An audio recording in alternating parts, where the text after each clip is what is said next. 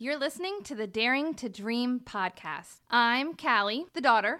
And I'm Dianne, the mom. Thanks for joining us.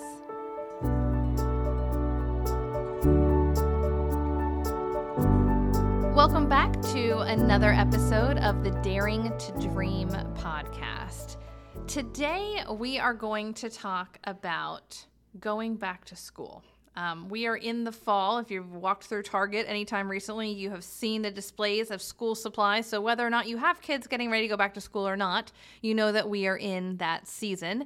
And you either are sending someone back to school or you know someone who is. So we're going to talk about that point in life.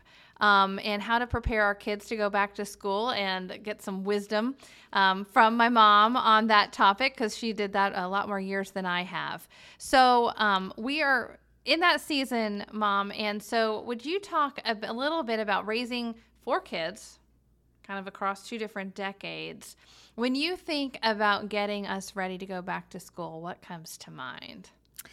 Well, one of the big things that I learned early on was don't go on vacation when school gets out. Go on vacation right before school starts. Really? Well, because if you go right before school starts, then the kids remember you went. And otherwise, the teacher goes, "What did you do this summer?" And they always say, "Nothing." Nothing. And it used to drive me crazy. I'm like, "We did this fabulous trip." "Oh, yeah."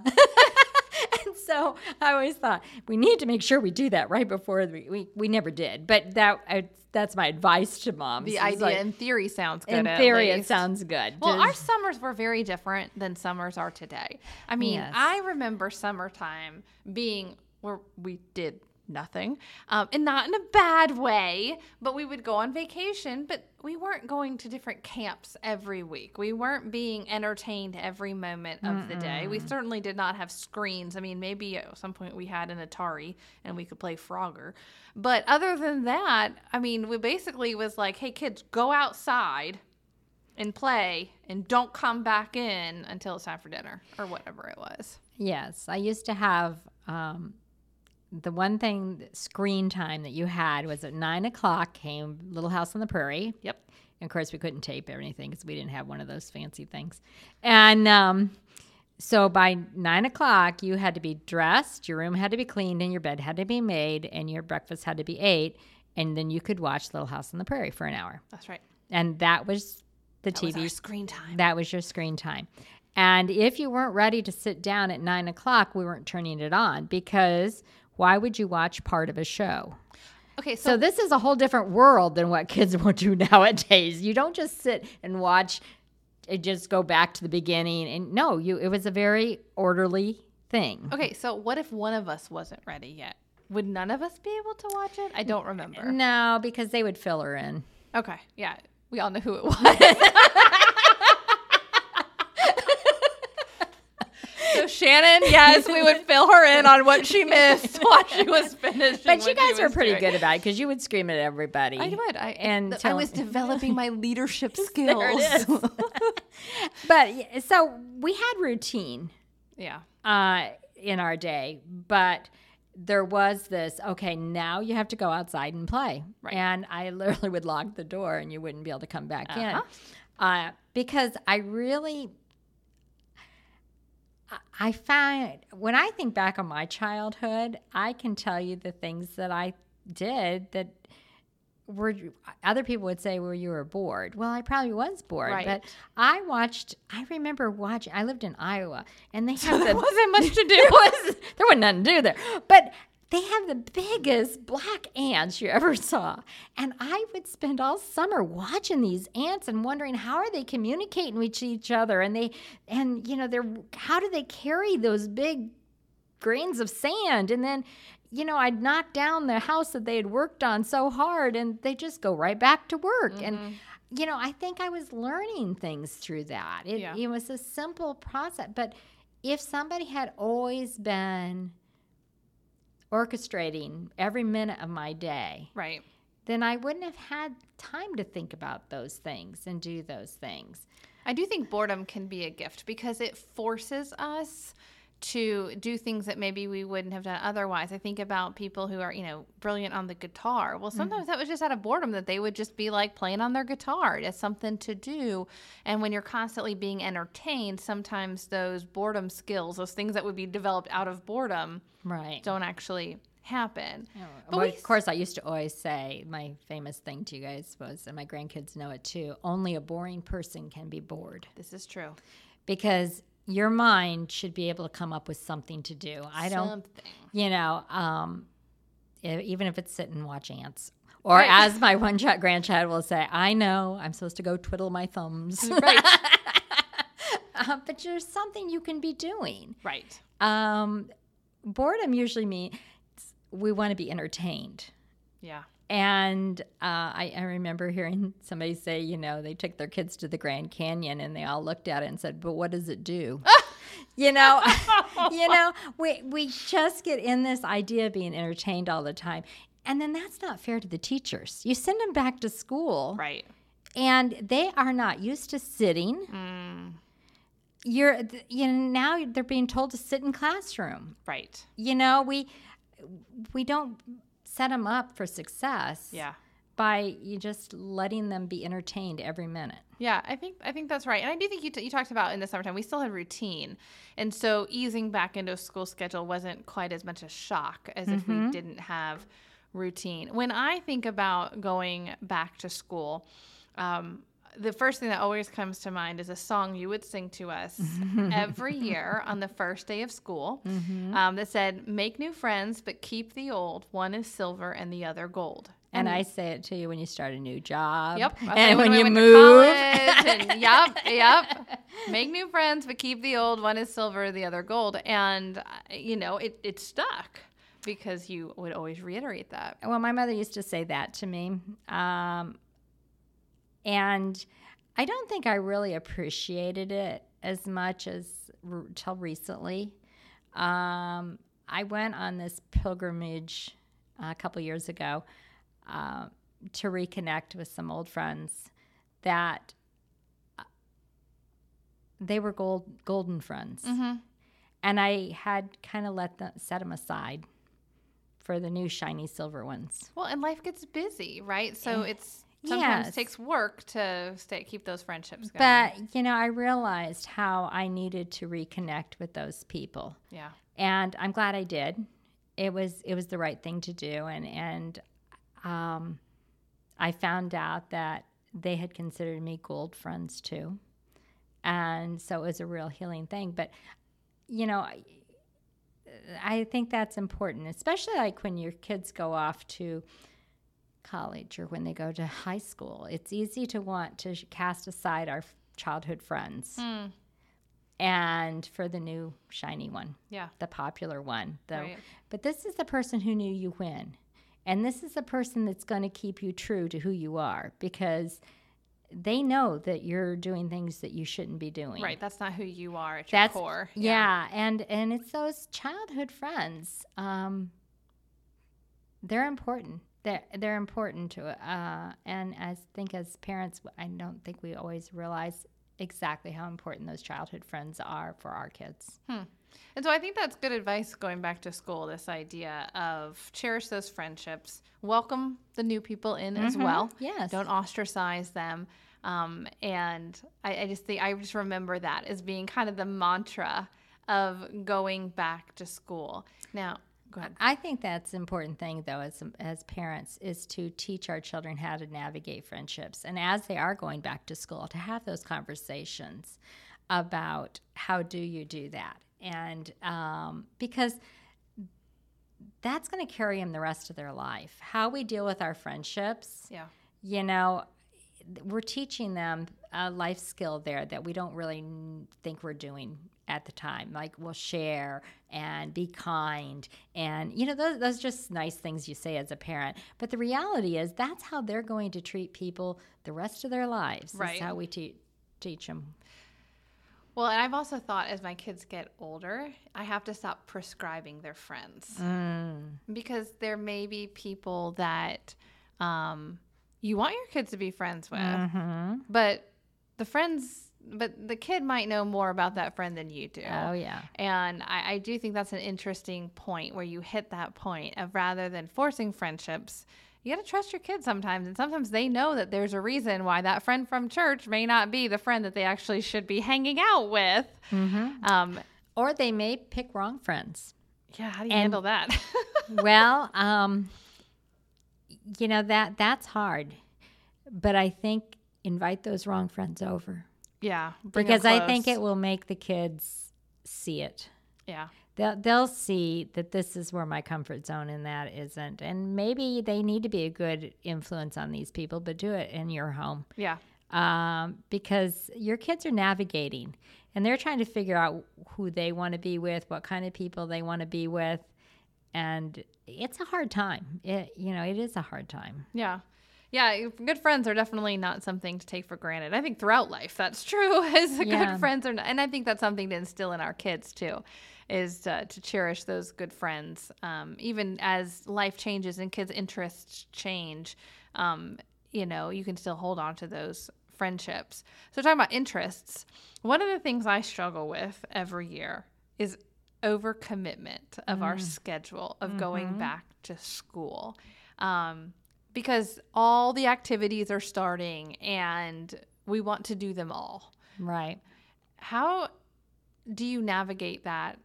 How did you navigate that as a parent? I mean, you had 4 kids. Well, there was the year that I put everybody's schedule on the calendar. Yeah. And then I tried to look for times we were all together. Right. And we weren't together. Right.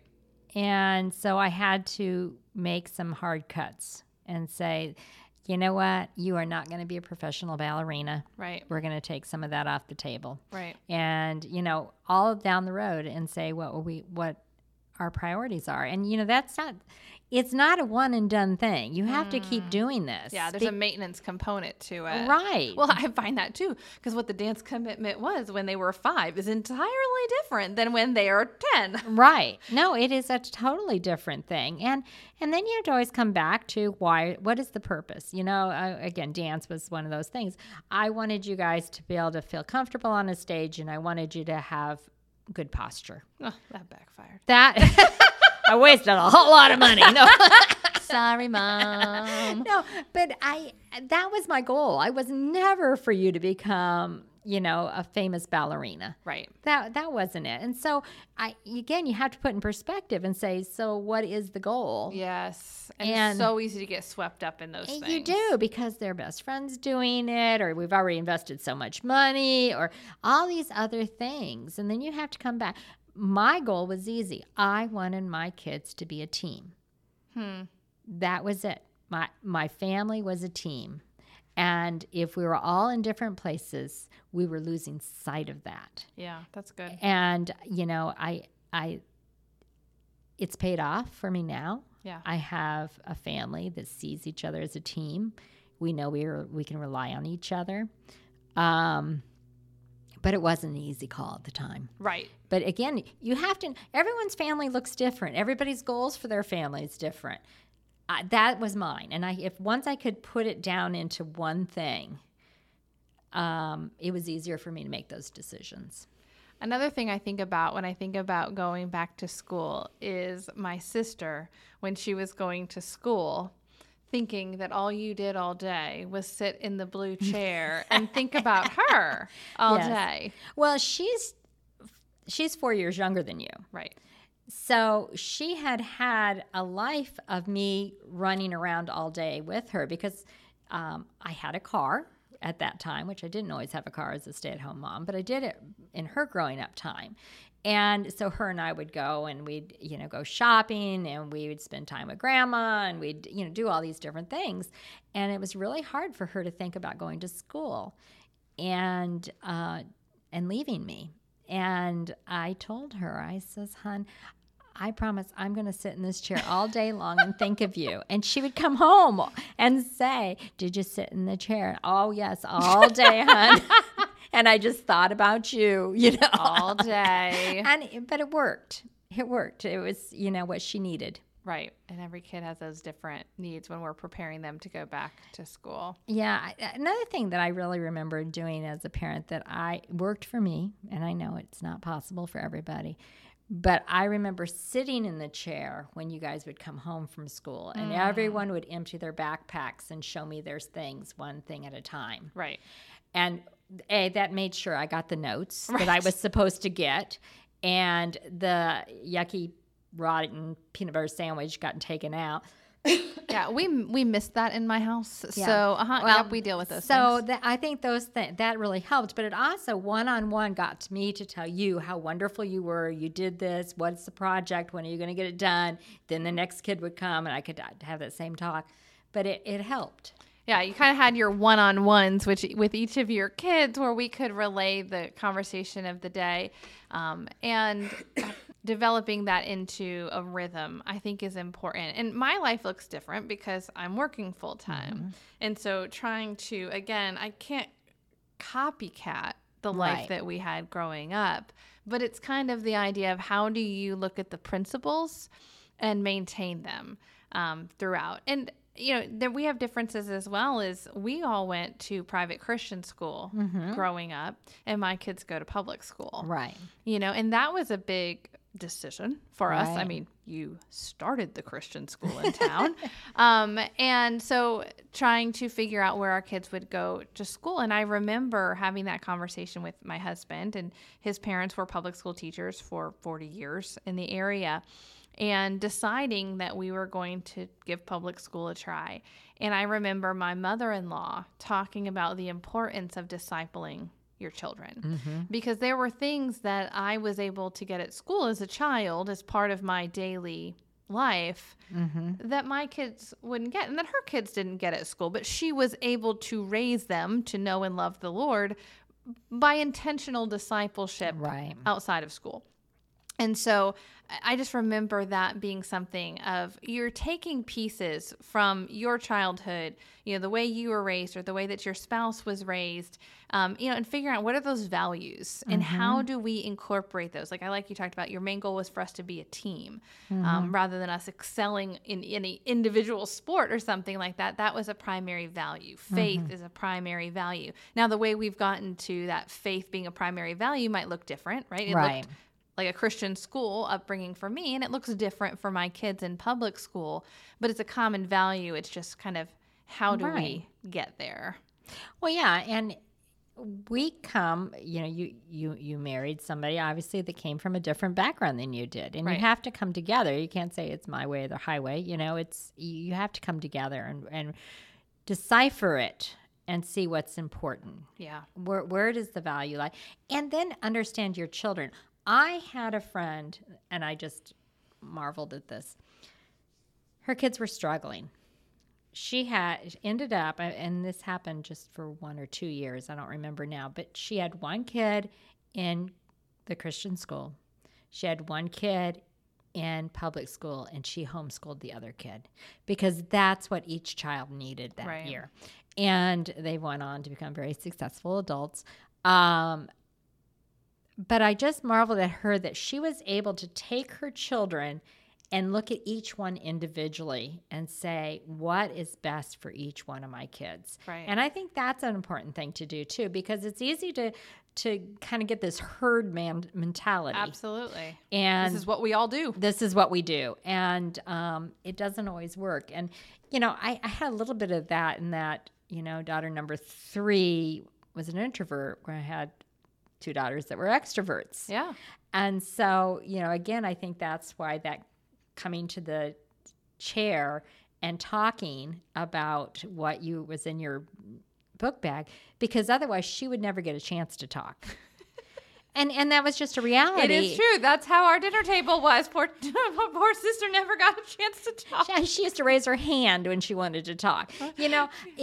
But I think you have to look at your kids and say, because you don't want your family to be the survival of the fittest. No.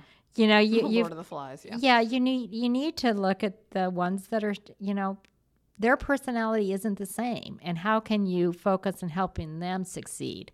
Yeah, but you're right. It is easy to like lump everybody together, especially when they're young. That's easy. We are all doing this and we are all going here and this is who we are. But as they grow up and develop their unique personalities, and I think about this for my friends who have sent kids off to college or into the workplace. These kids are different and they're wired differently, and God has gifted them differently. Right. And how do we begin to differentiate that? And that kind of brings me to another question about it is, okay, school and school expectations.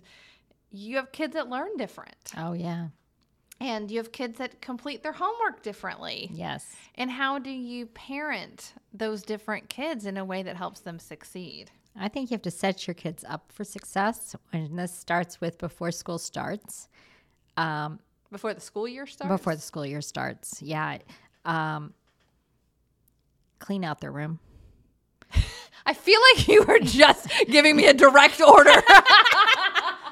No, if their drawers are full of clothes that don't fit them, Yeah. then they're not going to get ready on time because they have to keep trying things on.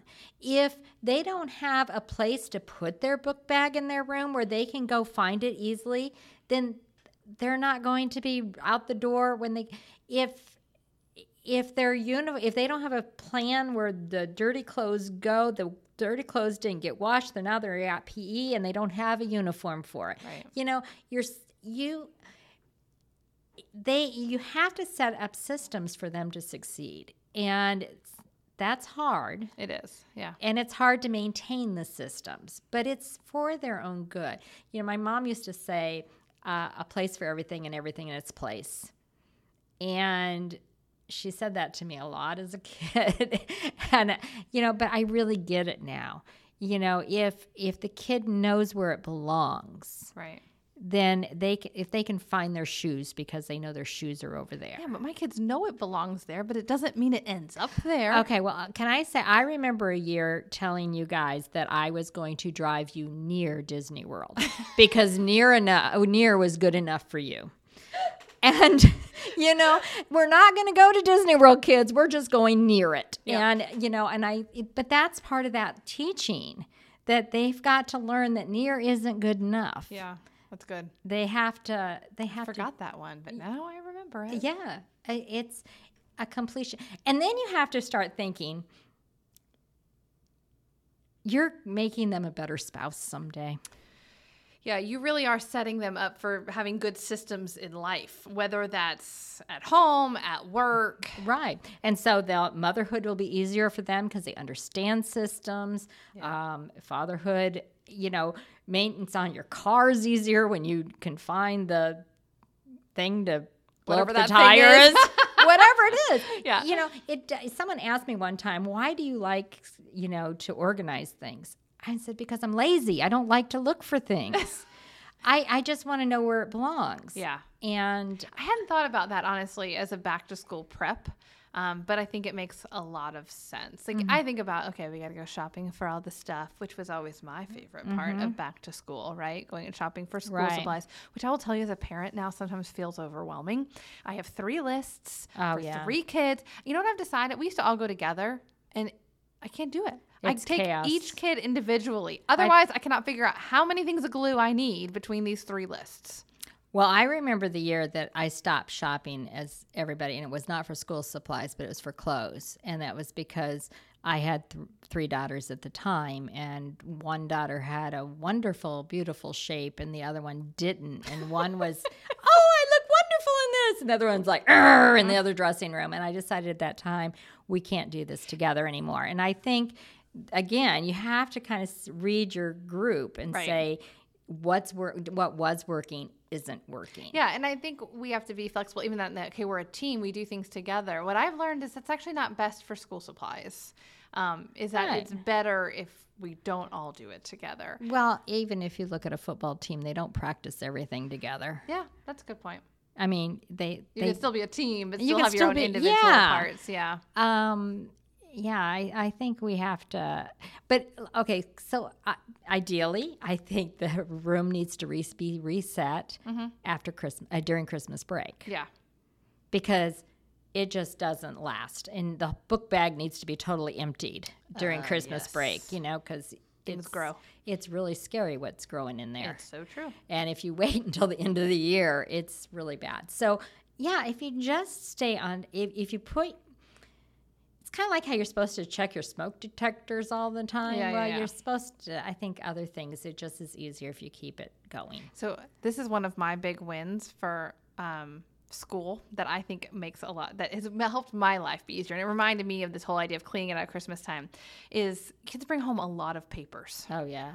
And work. For a paperless society. I know, right? How many worksheets? And of course, you don't dare throw it away because they worked on it that day. And now this is tragic that there's this thing. So we have a work basket. And all the work goes, they show it to me, and then they put it in the work basket. And it's just this big old basket.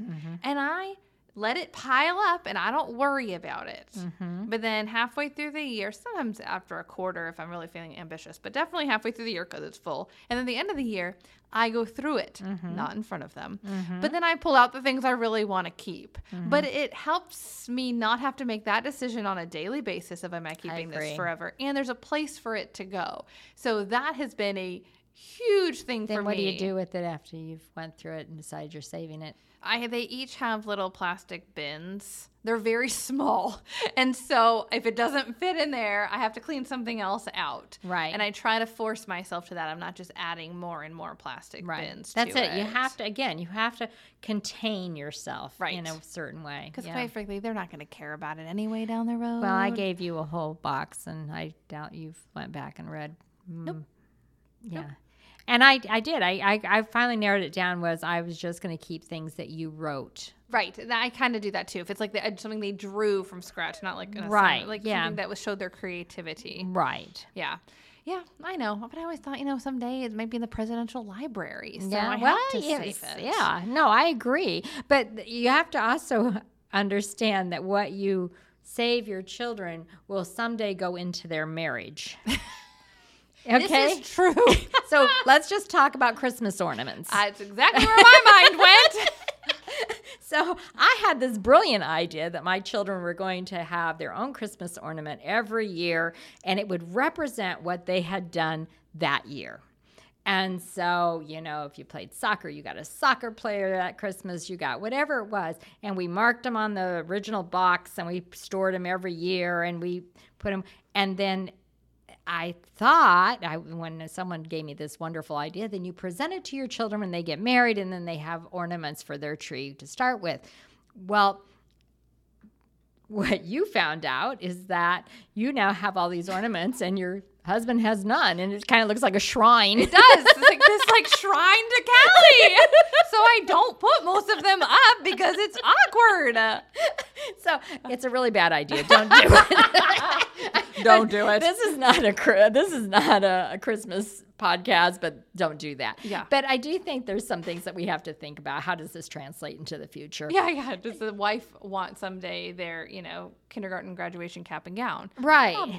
Probably not. Yeah. And do we want our kids to have to clean it out later? Because they're going to toss it in 2 seconds. Yes. And we've been holding on to it for all this time. Right. I know. Yeah. That's a whole episode there of what to do with stuff. What to do with stuff. But yeah, I think when you're cleaning out, I think it's a good thing to get on top of the kids' artwork that they're doing. Yeah. But you don't have to save it all. Yeah.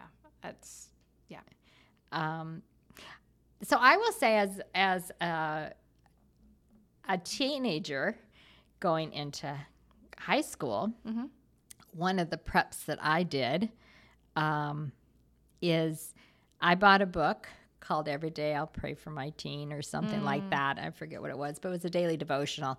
And I kept that book through all my kids, and I put their initial on the page when I was praying for them for that particular. But it was about praying for them for their self-confidence or, friendships, and everything had a different subject to pray for them for. Right, different prompts. Yeah, and it really helped me.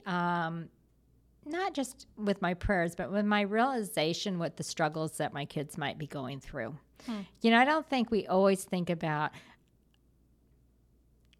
the things that they're having to deal with that we have no idea. Yeah. You know, people might have said things, looks that made them feel insecure.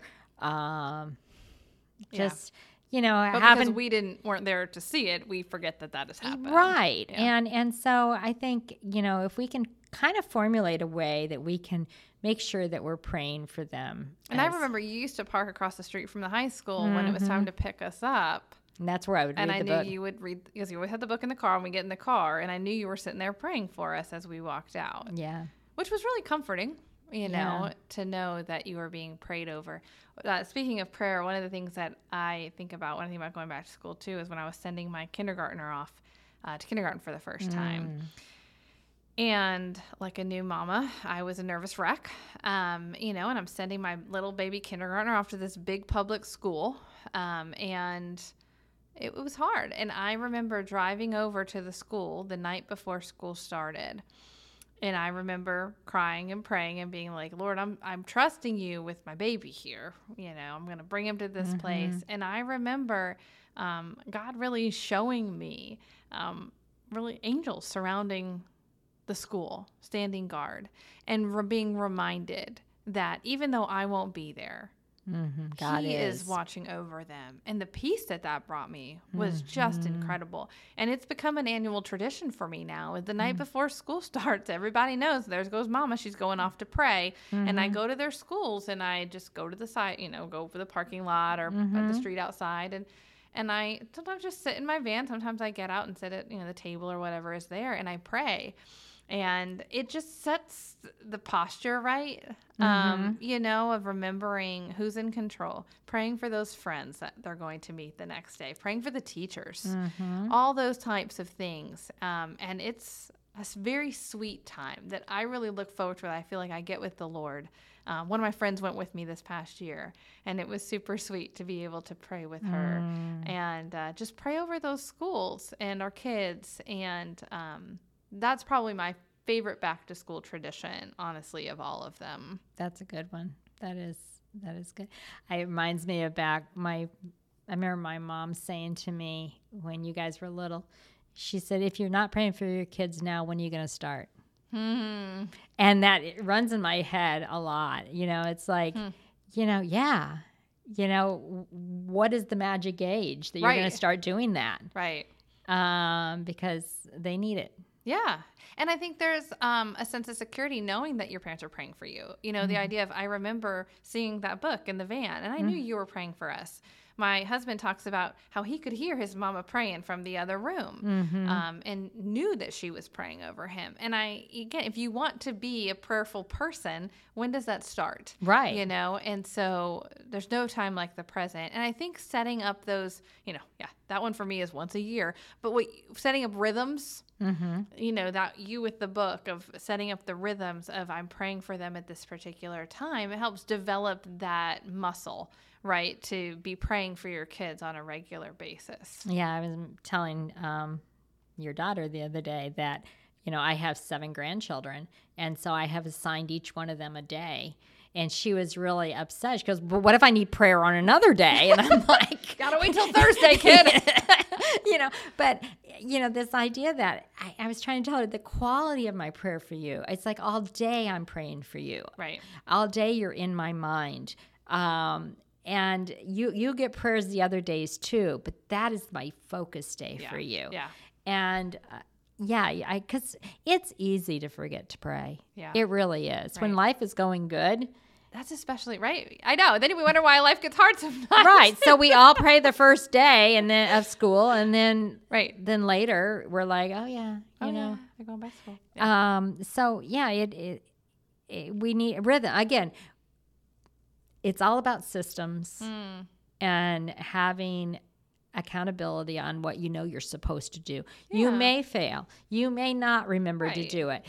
But if you know that, oh my goodness, school's starting and we did not clean out the drawers yet, at least you know that you need to get to it. Right. Because, you know, it's an expectation. And also there's no time like the present to start. I think that's a great word of advice for those who may have said, well, I don't pray for my kids. Why not start now?